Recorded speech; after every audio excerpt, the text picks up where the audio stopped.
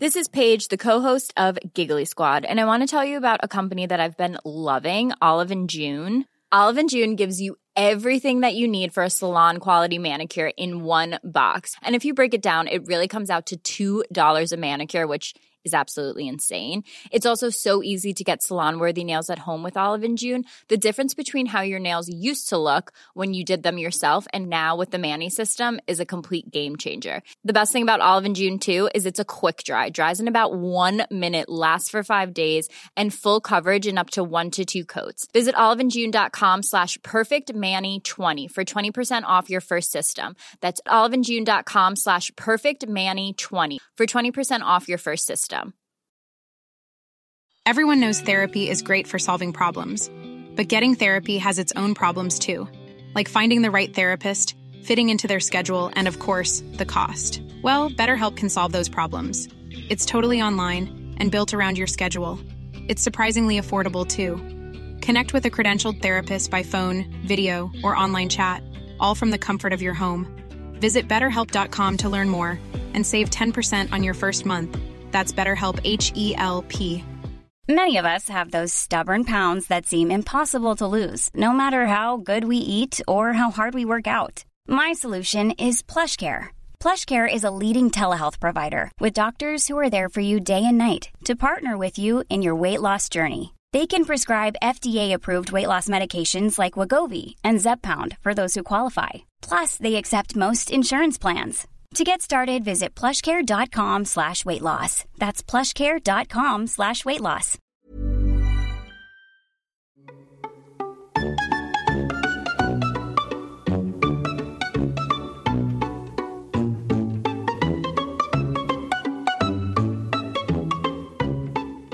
Hello, and welcome to the Randomly Generated History Club, where 3 non-historians pick a year at random and try to learn things about it. I'm Anna, and I'm here with my 2 friends, Will and Ant. Hi. Hello. This week, we're talking about the year 1933. Mm-hmm. And I'd like us each to give our 3-word summaries. Will. Bang. Bang. Bang!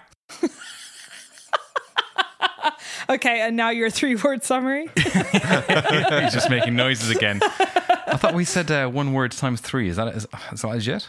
Anyway. They were 3 different types of bang. Yeah. Oh, okay. You know, I've long been in favor of us loosening the restrictions on the 3-word summary. So. Well, my 3 words are exactly 3 words, no more, no less. I've learned my lessons from the past, 4 weeks? This was like 25 words. No. That's not part of it. Oh, okay. My 3 words are, it's all mine. It's all mine. Okay. Yep, Mm-hmm. good. Legitimate. Mm-hmm. Legitimate. And I won't add a second backup 3 words that I would have done in the past. Because I've learned, and I've been taught by the RNG to respect its rules. God, I love the cult that's forming around the RNG. It's not a cult, it's a way of life. Because you broke the rules 2 or 3 weeks ago, I think, didn't you? And you had a spell of extremely bad luck, which has been very coincidental so far. You've lost your fortune to a game of chance. Yeah. That was true. I should not have gone all in on heads. Always bet on tails. You contracted plague. That was the tarring and feathering, let me tell you. Yeah, suboptimal. Yeah. Yeah, it's tough. What are your 3 words, Anna? My 3 words are, yay, booze again. Nice. Yeah. Okay, cool. Which is how I also feel right now. It's late in the day. Yeah. Decent amount of wine in that glass. All right. So that being said, I think we all know exactly what we're talking about. Let's crack on 1933.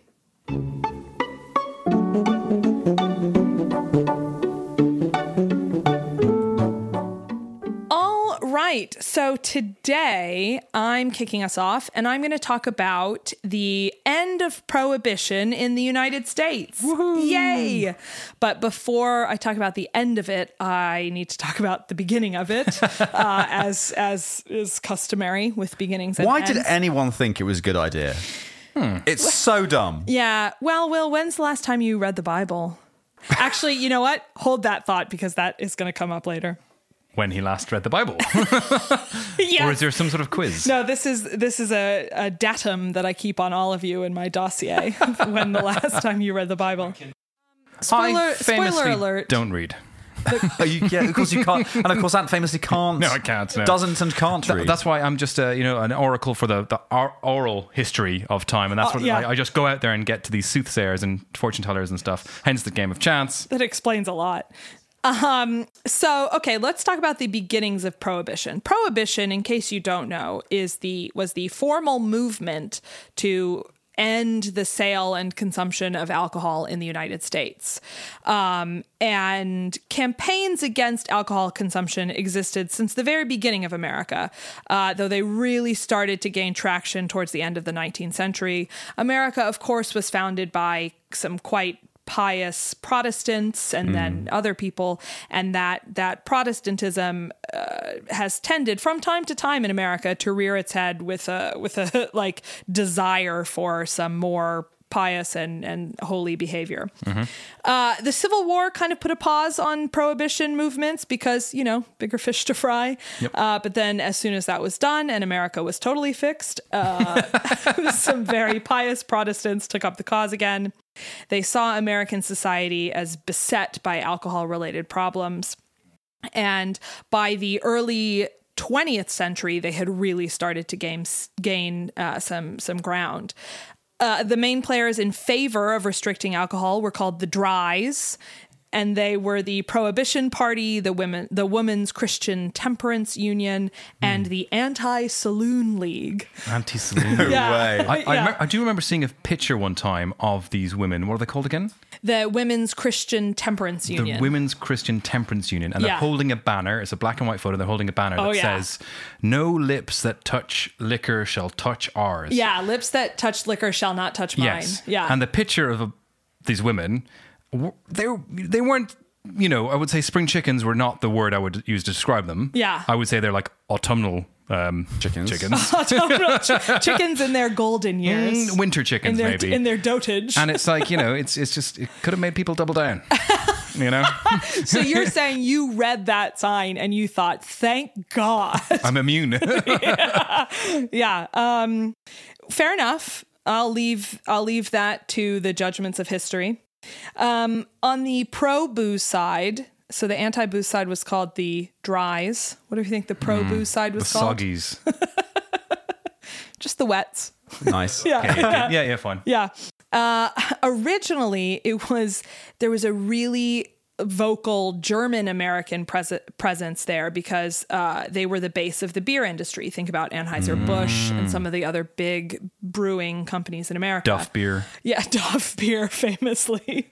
The beer of choice for nuclear engineers in Springfield. But with the outbreak of World War I, there was immense anti-German sentiment. So the Wets had to get some other champions from elsewhere in the booze industry, which they easily found people to fill the gaps. They love the French, right? Everyone loves the French. And then it was just a really snobby movement. But why? The thing that blows my mind continually, and I think this is something maybe I don't understand enough about the American psyche, not that that's a singular thing, but that this could have been a conversation at all in a liberal Western country at this sort of time in history when everything is opening up largely, the vote is being given out more, like people are getting more civil liberties generally, and then it's like alongside that it's stopping people drinking alcohol, which is a pretty... This is a thing that's really important to understand about America. And not that we need to get into this, because there are a lot of people who can do this better than I can. But there has always been this incredibly religious bent to it. Yeah. And it's still a thing that exists today in our politics. And in fact, I have here in my notes... The movement against prohibition was largely driven by people who resented these rural Protestant religious values being imposed on urban America. And 100 years later, that's legitimately still what a lot of the problem is. But that's not funny. So let's go. Let me instead tell you some stories about prohibition. Let's go. Sorry, we're at risk of educating the audience. Yeah, I would hate to get into some sort of moral discussion about We do America. not want to get into the education podcast list. Oh, oh God, it would be horrible. So just very quickly, in 1919, prohibition was enacted with the passage of the 18th Amendment to the U.S. Constitution. Let me guess which one that is. Yep. That is... Don't wear the same socks twice in 2 successive days. Correct. And also, you can't drink alcohol. That's the one. Okay, it literally just says that, does it? There's a twofer. Yeah, I mean, it says something, nicely more worded. Flowery language. More flowery than that. It passed with pretty significant majorities, 68% in the House, 76% in the Senate. It was ratified by 46 out of 48 states. Wow. The 2 states that weren't in the Union at this time. Oh, Hawaii? Yep. Alaska. Yep. Ding, ding. Good job, Ant. Suck it, Will. Come on, Will. So then, as soon as Prohibition was enacted, you get things like the Volstead Act, which is the classic sort of enforcement mechanism. Think of your 1920s, your bootleggers, your Tommy guns, your Treasury agents coming in and busting up the speakeasies. But obviously, as soon as Prohibition was enacted, there was a pretty concerted effort against it. I want to tell a couple of stories about Prohibition. Mm-hmm. Another classic American story is that members of Congress who wanted alcohol during Prohibition could go to their own personal bootlegger, a man named George Cassidy, also known as the Man in the Green Hat. And he made up to 25 deliveries of booze a day inside Capitol Hill, and the Capitol Hill police allowed him in at all hours. Wait, so was that just for the 20-something% of people that voted against it, or was that for the hypocrites that also voted for Prohibition? The latter, Ant. Oh, okay, good. I'm so glad. Yeah, exactly. Yeah. So Cassidy estimated that he had helped 80% of Congress evade Prohibition restrictions. Wow. Yeah, so yay, America. So now we come back to the Bible, and it always does, as was ever thus. So organizations like the Women's Christian Temperance Union and other Christian orgs had been real drivers of Prohibition, but they pretty quickly came to a problem, which is that the Bible mentions alcohol explicitly and a lot, including the quite first miracle. Famously, turning water into wine. Mm-hmm. So these people got around this little wriggle by just paying somebody to rewrite the Bible. And all of a sudden, everyone was just drinking a lot of grape juice. Is that really true? Yeah. And did they replace it with, was it a 1-for-1? Like he turned water into grape juice? Yeah, exactly. And that was the miracle. If I was at a wedding and some guy came up and said, I got a magic trick for you, and turned all my water into grape juice, that's a rubbish trick. Yeah. I'd rather wine. I know. This is rubbish. Yeah, of course. That's insane that they did that. Grape juice is just not good. And did they not see we need to this book that we believe to be holy and true and right and indelible and immutable, except when we want to change things. Because then you go back and you're like, well, did actually this, Aramaic or Greek or whatever it was written in, did that really mean wine, or could it have just meant grape juice? Probably meant wine. Yeah, probably.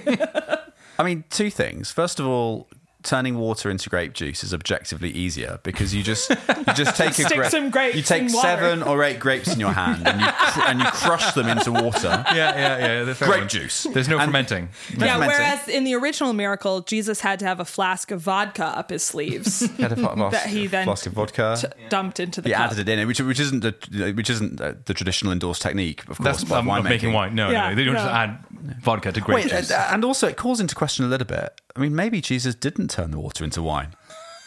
Let's what happened next? We're going to take a little break here at headquarters so we can... RNG is very against. Sorry, is that blasphemy? Contravene the club blasphemy laws. We're all just going to contemplate our own faiths, and we'll be back. Yeah. And we're back. Okay. So here's my favorite story about Prohibition is, of course, much of the bootleg alcohol came from Canada, where there was no Prohibition, and the American-Canadian border is famously sort of porous and lots of valleys and whatever that you can hide it in. Lakes. Edward, the Prince of Wales, which I'm told is an important position in the British royal family. It really is. Returned to the UK after a tour of Canada in the 1920s and shared a nice little poem that he'd heard with his father, the king. 24 Yankees, feeling very dry, went across the border to get a drink of rye. When the rye was opened, the Yanks began to sing, God bless America, but God save the king. Yeah, so your people... Very useful. Also famous, another little ditty for you. Mm-hmm. Churchill. He's famously loved having a pint of champagne at lunch. And a pint of champagne? A pint of champagne at lunch. They used to sell pint bottles. Yeah. And he'd have gin and tonic, and he'd drink it. He'd various rituals for drinking, cigars, all that kind of stuff. But he one time travelled to the States, and it was during Prohibition. And so he got a doctor's note saying that he absolutely had to be prescribed alcohol in these quantities and these dosages every day, and so he was able to drink during Prohibition time in America because he was prescribed alcohol. That's incredible. Yeah, that I didn't know that Churchill did that. That's amazing. Mm-hmm. That was one of the loopholes was getting prescriptions for it. Another loophole was it's like my glaucoma. All right, we're in the 20s. There's a lot of debate in modern scholarship about whether Prohibition was actually successful. It's too much to get into here, but in short, it was a mixed success. There was a huge drop in consumption in the beginning, but gradually over time, levels rose up until they were about 70% of original consumption levels. And then as soon as it's repealed within the next decade, it's back to normal levels and then keeps growing from there. Mm-hmm. So, the real thing that seems to have shifted the tide in favor of repealing Prohibition was the Great Depression. So first of all, just a terrible time to be in America and many places in the world. Maybe some people wanted a little beer to get them through. But state governments started to realize that they could really use that money. And in fact, up to 14% of federal, state, and local tax revenues were from alcohol sales. Wow, 14%. Yeah. So they really needed that revenue stream back. And therefore, the governmental resistance to Prohibition starts to slowly crack. Farmers were in favor of repeal because if you're not making grain-based alcohol, you don't need the farmer's grain. Yeah, barley is right down. Barley futures are well down. And hops, no point.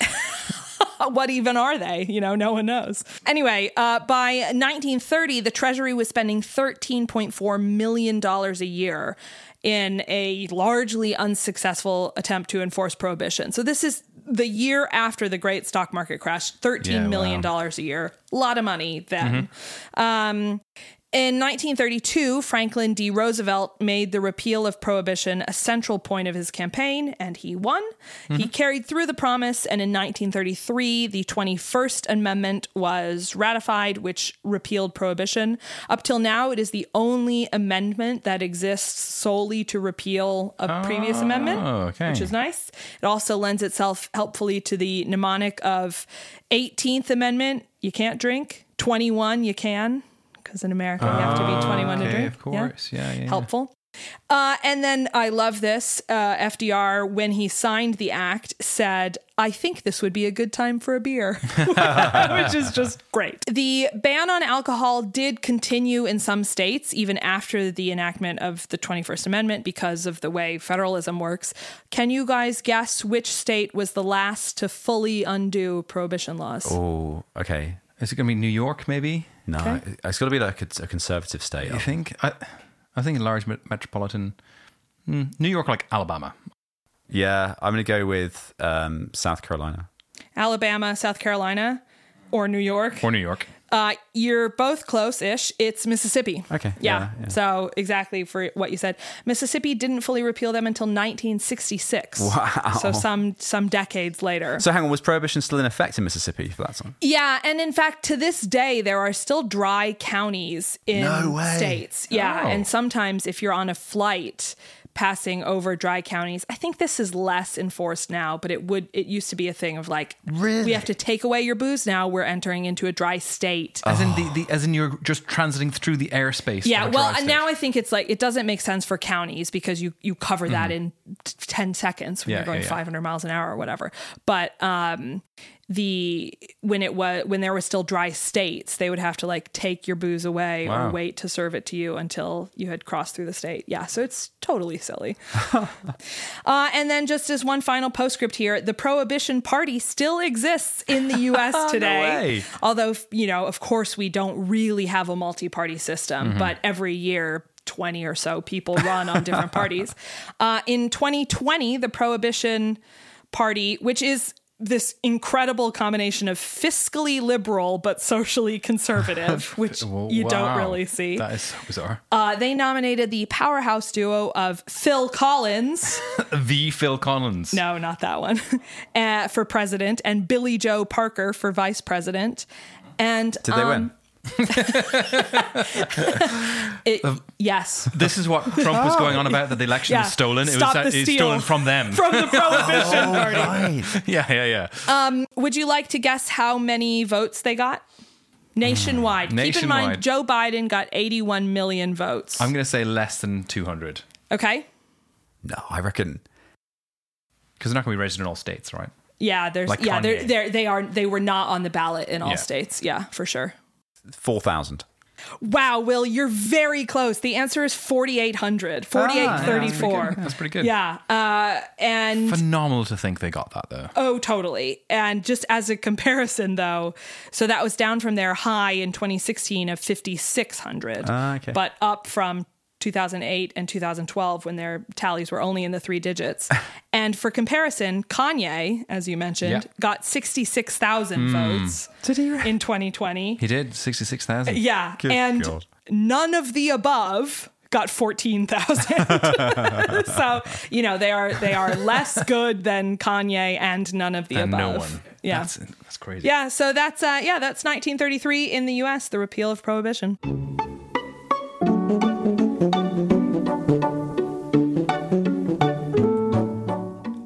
Okay, so I'm going to talk about a guy called Leo Szilard and the discovery of the nuclear chain reaction.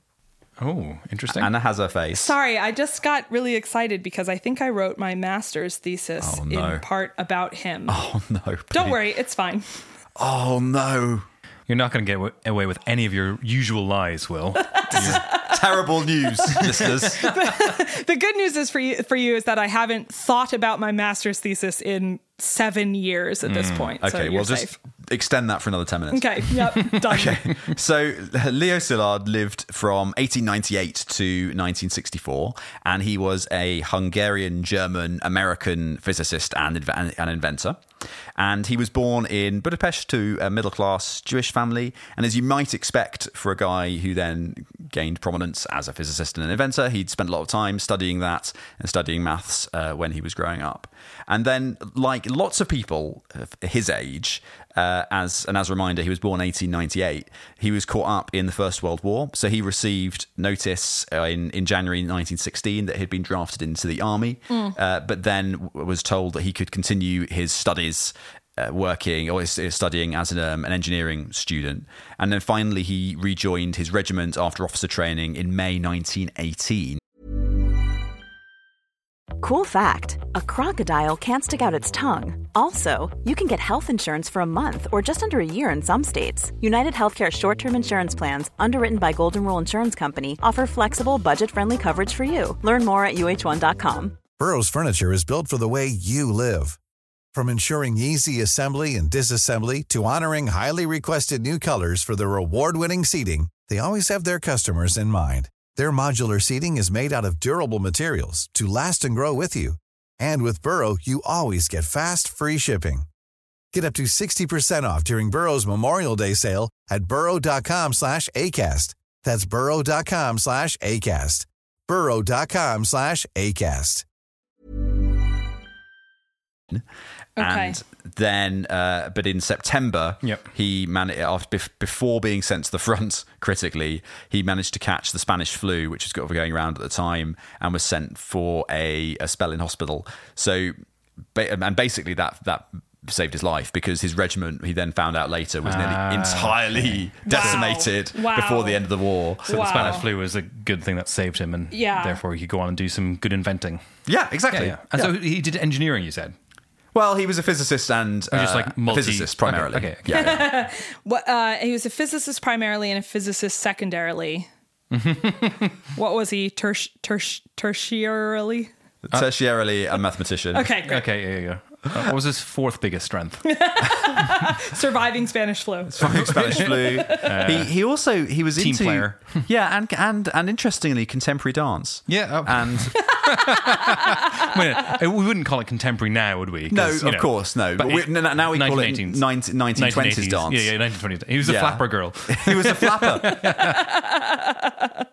And this was obviously I think this was very lucky for the world because Szilard had just one of the most incredible brains of the 20th century and potentially beyond that, really. So he did his doctoral dissertation on thermodynamics, which ended up being praised by Einstein and awarded top honours in 1922. And then he went on in this amazing career.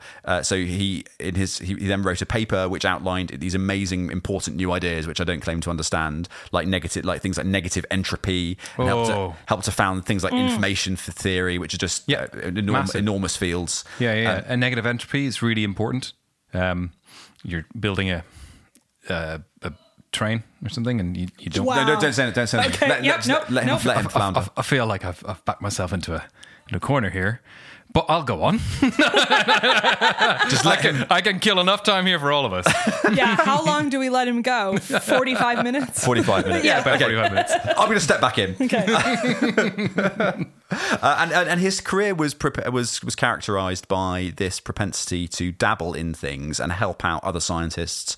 And he had one of this ways of introducing new ideas to whoever he was working with. So he'd go and work with a prominent scientist on a particular issue and come up with 40 different amazing ideas and help them try and test out half of those ideas. He was like a human catalyst for things. Exactly. Yeah. So he would join up, he would sort of cross-pollinate ideas between these other geniuses. But then, importantly, he would tend to not be the person who would get the acclaim for them, because he often didn't then he wasn't the person who would actually write them up or be the lead experimenter on them. But if you look behind a huge number of the Nobel Prizes and major advances from this time, in the background somewhere is Szilard and an idea from him and him joining things up. I kind of like that. It's like you can feel like you contributed to something, but not actually do the work. Yeah, you don't have to deal. You don't have to deal with the press conferences. I say this all the time. I'm all about the vision. I'm not about the detail. You're an ideas guy. I'm an ideas guy. And no one's going to look at your Twitter and find things that you tweeted 10 years ago. And they can if they want to. There's nothing. I think genuinely my Twitter from 10 years ago, there's something complaining about a train that was late, and that's the only thing I ever tweeted. Okay. Yeah. No, you're right. You are like this guy. So one of the next things he did was that he was the first person to conceive of the idea of the electron microscope, and he submitted the earliest patent for one in 1928. And then between the same period, so 1926 to 1930, he worked with Einstein to develop the Einstein refrigerator, which was notable because it had no moving parts. So later on, for instance, a guy called Ernest Lawrence received a Nobel Prize for a project that Szilard had been involved in, and Ernst Ruska ended up getting the one for the electron microscope in 1986, even though actually Szilard's arguably it was his original idea, but he ended up not bringing it about. So and then in 1933, which is the year we're talking about, he conceived of the nuclear chain reaction, and then later the following year he personally patented the idea of the nuclear fission reactor. Wow. Oh goodness. And it was later on in 1939 when Szilard wrote the letter which Einstein then signed, which initiated made the case for the Manhattan Project, which was the project that then built the atomic bomb, of course. And that idea, the nuclear chain reaction, was just the most phenomenally important discovery and invention, an idea for humanity in so many ways. And essentially it's the idea that you can take some fissile material, you can slam it together, and you break it apart at atomic level, you release the energy that's between the atomic bonds, and then more material is released as well, which hits more material, and it keeps going on and on until the material's exhausted. It's like almost like a chain reaction. It's a nuclear chain reaction. That was an incredibly compelling it's mass summary energy conversion, isn't it? All of nuclear physics. Yeah, it's basically it, right? Yeah. You bang things together, small enough, more things chip off it, they fly into other things, they bang into other things, and it just keeps going. Yeah. And generally it works with dense things like uranium. There's a your mom joke in there somewhere. But I'm not going to make it because I'm the better man. Well, so and that reaction clearly can be, it can either be controlled in the context of a nuclear power plant, or it can be less controlled in the context, or used in an atomic bomb. And Szilard was just instrumental in getting it all to work properly. So he initially helped to build the first big output from the Manhattan Project, which was the Chicago Pile 1, which was the world's first artificial nuclear reactor, and that used natural uranium, so that needed very, very large quantities of it rather than being refined. And then later on helped obviously to develop the nuclear weapons as well. And I think we look now on nuclear power to some degree, and certainly nuclear weapons as being mixed blessings at best, and perhaps I think some of us look on nuclear weapons as being just a curse entirely. But the context at the time was that there were very, very genuine and well-founded concerns that Nazi Germany would master those technologies first. Yeah. And I think, and thankfully, we'll never know what would have happened had Germany, at the time under Hitler, managed to master them in, say, 1944. But clearly, I think probably most of us would argue, if one side had to discover them, better it's the US than Nazi Germany or even the Soviet Union, right? So, and at the time, the stakes... That's not super controversial. The stakes were, incredibly high because they genuinely felt like they were in a race to get there first.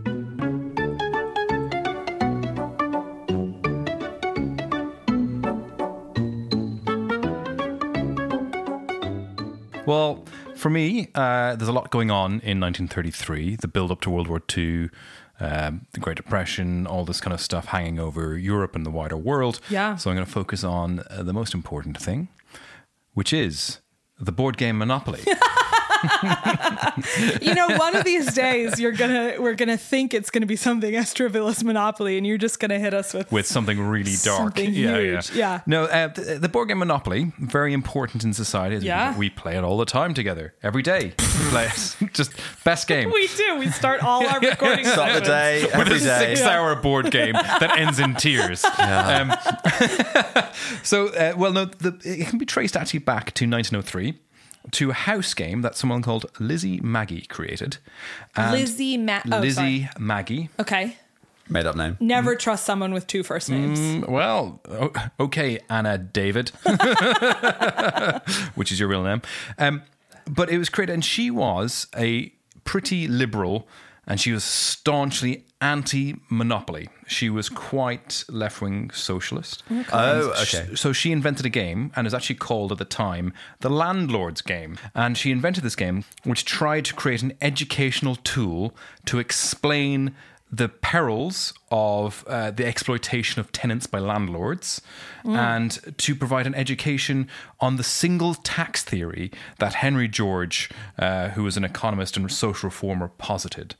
And the sort of Georgian single tax theory was basically any derived additional income in excess of what was required to produce a good from the land should belong to all members of society equally, and that these should be heavily taxed, and therefore you can remove the tax burden on income tax, etc. The landlords should be paying the heft of this tax by freeing this up, and therefore you could have some sort of universal social, universal income and extra social welfare and stuff.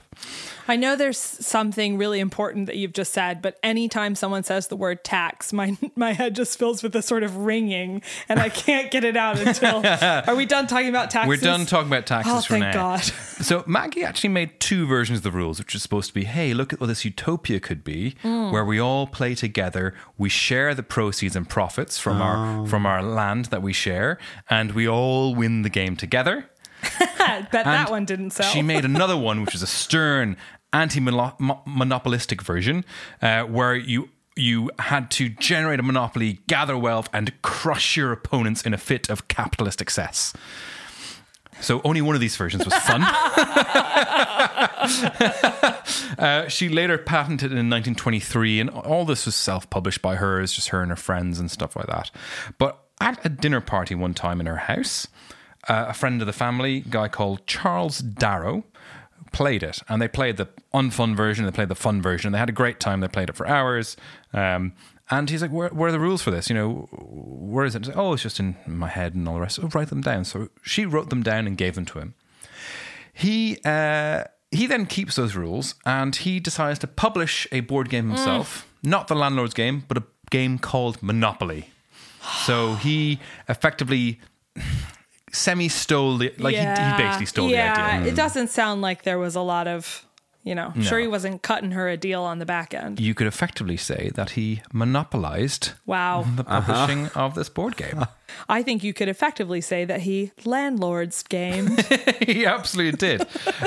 So that was in 1933. It started coming out, sort of widely done. The Parker brothers. Yes. Then went on to buy the rights from Darrow. Okay. And there was a bit of shenanigans, though, because they actually uncovered at the time in 1933 or 32 beforehand that there was another co-author of this with the patent in 1923 that was relevant to them, the landlord's game. And so they went to Lizzie Maggie and they offered her the princely sum of $500 for the rights to the original patent. In 1933. 32-ish. 32-ish. Yeah. Okay. Which they got. But they then basically they released this. Barrow had it released in 1933. They released it in 1935, just in time for Christmas. Became a huge success, and then it attracted a lot of attention in lawsuits with people claiming they invented this game and stuff because it's such a big thing. Yeah. And they settled them all out of court. But what was interesting in here is because they sort of positioned that Darrow was this sort of like during the Depression invented this game to have a bit of fun and wonder what it's like to be rich and that kind of stuff, dealing with fake money. Yeah. And they had this sort of mythos in the marketing, and they effectively just wrote Lizzie Maggie out of the history books completely, even though they knowingly actually bought out the patent. They Rosalind Franklin'd her. They did. I don't know what that means, but they did. She's the woman who discovered DNA alongside Never Watson heard of and her. Crick. Yes, exactly. Yeah, that's exactly the point. Yeah, exactly. So they kept this all under wraps till about the 70s when another lawsuit came up against them, and they uncovered the sort of true history of Lizzie Maggie as well. So she was sort of found out about. I've got a couple of cool facts to sort of round this out. Yeah. So, fact 1, Monopoly is terrible. It is a terrible board game. I'm so sorry. But there is an original board game from 1933, the oldest surviving version of Monopoly. Ooh. How much do you think it was sold for? It did include the whole set. When was it sold? I'm not sure. You mean like sold at auction? At auction, yeah. Okay. It had a round board, cardboard houses, it had like rules for rent increases, etc. People get really into this sort of thing. They really do. I feel like it's got to be 100,000. I would say 400,000. 400,000. It is $120,000. Yeah. Yay! A little bit of change. Yeah, it's from 1933. Also, it was me. I bought it. You bought it. Yeah. You've forgotten. Also, in 1941, the British Secret Intelligence Service had a version of the game manufactured in the UK to create a special edition for World War II prisoners of war held by the Nazis. And hidden inside these... Because it wasn't tough enough for them. They made them play Monopoly. Well, they might not even have played it and still have benefited from it because it had hidden maps, compasses, real money, and other objects useful for escaping. Probably just the board game itself, because that's great. And they're distributed by a fake charitable organization spun up by the British Secret Service. That's pretty cool. In order to sort of like, hey, we're handing out some welfare vouchers and stuff like that. And lo and behold, it was like, escape from prison DIY kits. I like that a lot. That's very cool. Yeah. Other few things. I've got another couple of quizzes for you. Mm-hmm. You ready for some hot fire questions? Yeah, I want them. Woof. What city was the original set based on? Atlantic City. Atlantic City?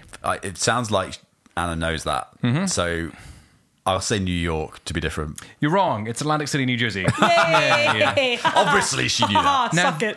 This is going to be kind of a two-parter, a twofer. Okay. All right. Which of these were never a Monopoly token? So I'm going to give you 3 options. Ooh, okay. And one of them was never a Monopoly token. Great. So you have a T-Rex. Great. A rubber duck. Okay.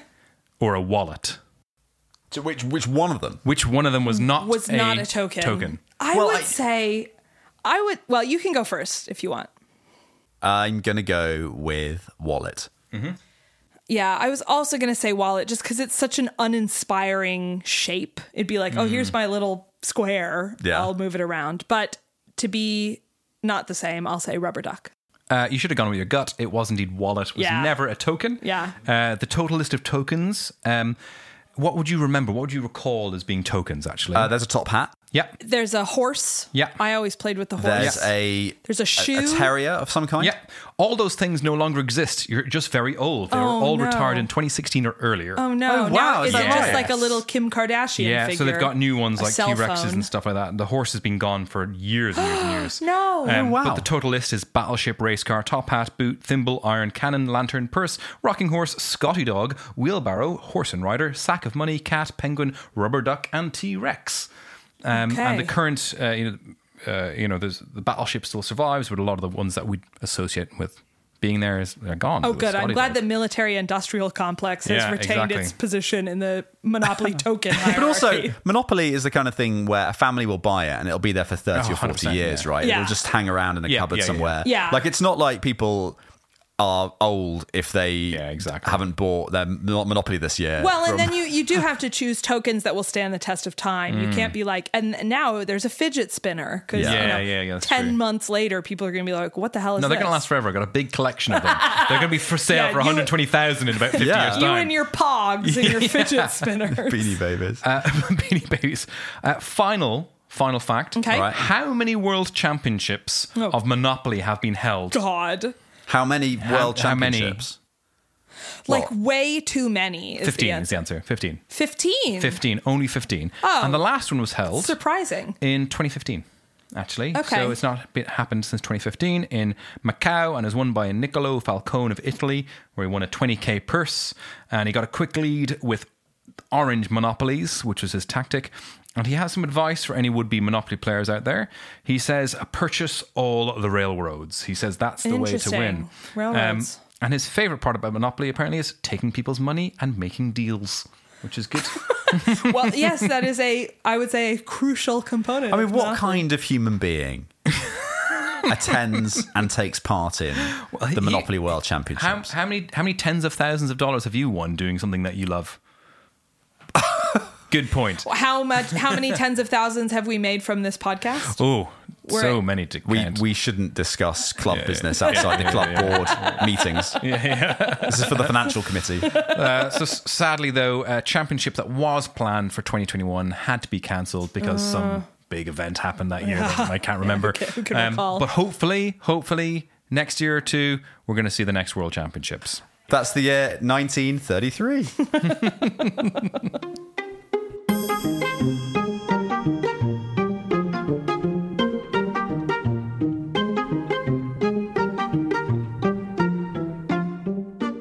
Well, thanks for joining us, everyone. That is everything you'd ever need to know about 1933. If you have questions or comments or would like to sponsor our entry into the 2022 Monopoly Tournament of Champions, you can find us online, on Twitter, on Insta, at our website, randomlygeneratedhistory.com. Yeah, please subscribe, all that good stuff, and tell your friends. I mean, that's the most important thing you can do out of anything else. Yep. Just tell a friend or two and just be like, hey, I've got this cool podcast. It's called Randomly Generated History. That's what you're listening to right now.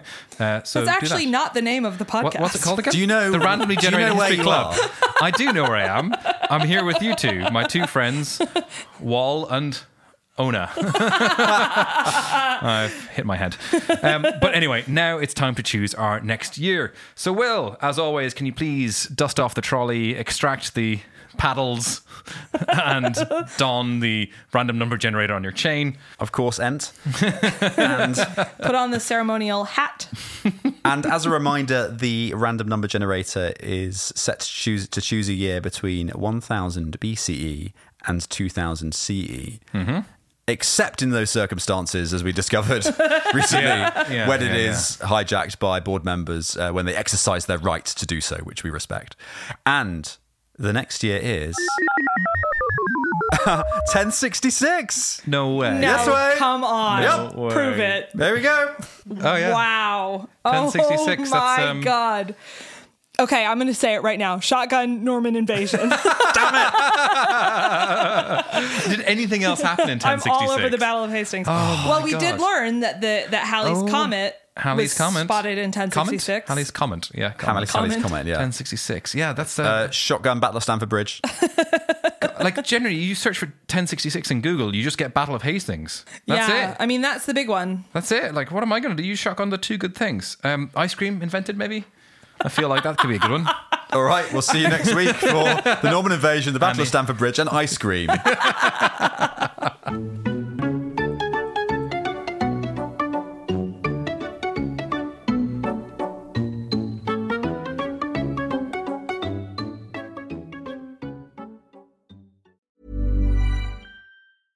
Imagine the softest sheets you've ever felt. Now imagine them getting even softer over time. That's what you'll feel with Boll & Branch's organic cotton sheets. In a recent customer survey, 96% replied that Boll & Branch sheets get softer with every wash. Start getting your best night's sleep in these sheets that get softer and softer for years to come. Try their sheets with a 30-night guarantee. Plus, get 15% off your first order at bollandbranch.com. Code BUTTERY. Exclusions apply. See site for details. Planning for your next trip? Elevate your travel style with Quince. Quince has all the jet-setting essentials you'll want for your next getaway, like European linen, premium luggage options, buttery soft Italian leather bags, and so much more. And is all priced at 50 to 80% less than similar brands. Plus, Quince only works with factories that use safe and ethical manufacturing practices. Pack your bags with high-quality essentials you'll be wearing for vacations to come with Quince. Go to quince.com/pack for free shipping and 365-day returns. Planning for your next trip? Elevate your travel style with Quince. Quince has all the jet-setting essentials you'll want for your next getaway, like European linen, premium luggage options, buttery soft Italian leather bags, and so much more. And is all priced at 50 to 80% less than similar brands. Plus, Quince only works with factories that use safe and ethical manufacturing practices. Pack your bags with high-quality essentials you'll be wearing for vacations to come with Quince. Go to quince.com/pack for free shipping and 365-day returns.